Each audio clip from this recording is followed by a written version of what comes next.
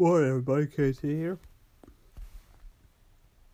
Welcome to some race picks this weekend and Masters watch, little sports action. This weekend we're in Texas Motor Speedway for the Cup and Xfinity Series.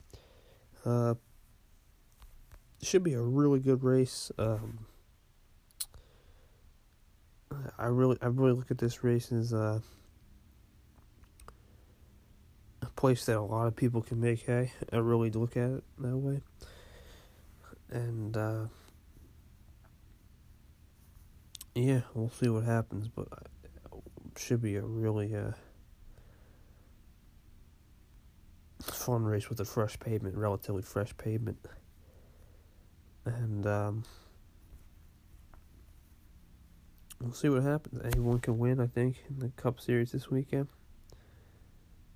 because it's such a unique track. And we'll see what can happen. That's it. Key for this weekend will be qualifying was rained out. The rest of Q 1 and 2. So I don't know how far it'll be done with. It'll be a very interesting race for sure. But I'll make my Xfinity predictions first. Let's go with the Xfinity Series, just typing that in. I know Harvick's in there, he could be quick. Let's see, Xfinity Series. No surprise. Harvick worked on long run pace.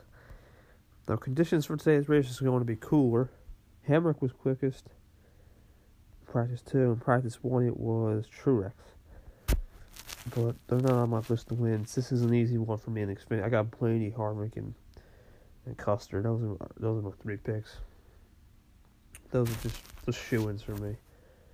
And the Cup Series, another tough decision, but I got to go with Stewart-Haas Racing. I got Harvick again.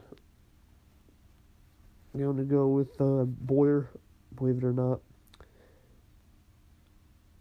I got Kyle Busch. Those are my 3 picks. That's your Cup and Xfinity Series at Texas. What's up, guys? KT here. Just an update. Xfinity Series. Blaney, Harvick, Custer. Harvick did horrible. He just couldn't do anything, but Custer did okay. And then, of course, Ryan Blaney won, so that's another W for the K. Humbled by that. I mean, these races in Xfinity are really just pick the Cup driver, unfortunately, except for the first one. I don't want it to be like that, but, a lot of people like saying, there's no way. There's just no way that a Cup guy can just win every race. And I disagree with that, okay? Because I hated when they did the 10 thing rule or whatever. These Cuppers come on because they want experience. They don't deserve to be limited and restricted. They're the best of the best, teaching the youth, but whatever. I mean, there are certain events I don't want them to see. Like I'll give you an example. I don't want to see Cup racers at like standalone events. Let's say the Cup Series is at Iowa. Xfinity's at Iowa, Cup Series at Pocono. I don't want them there. But everywhere else, if it's a companion weekend, put them in the series. I don't care. It's good experience. It's good. It's good for the series. Let's just be that real. And I don't think it's worth just to say no, not good. But Blaney won.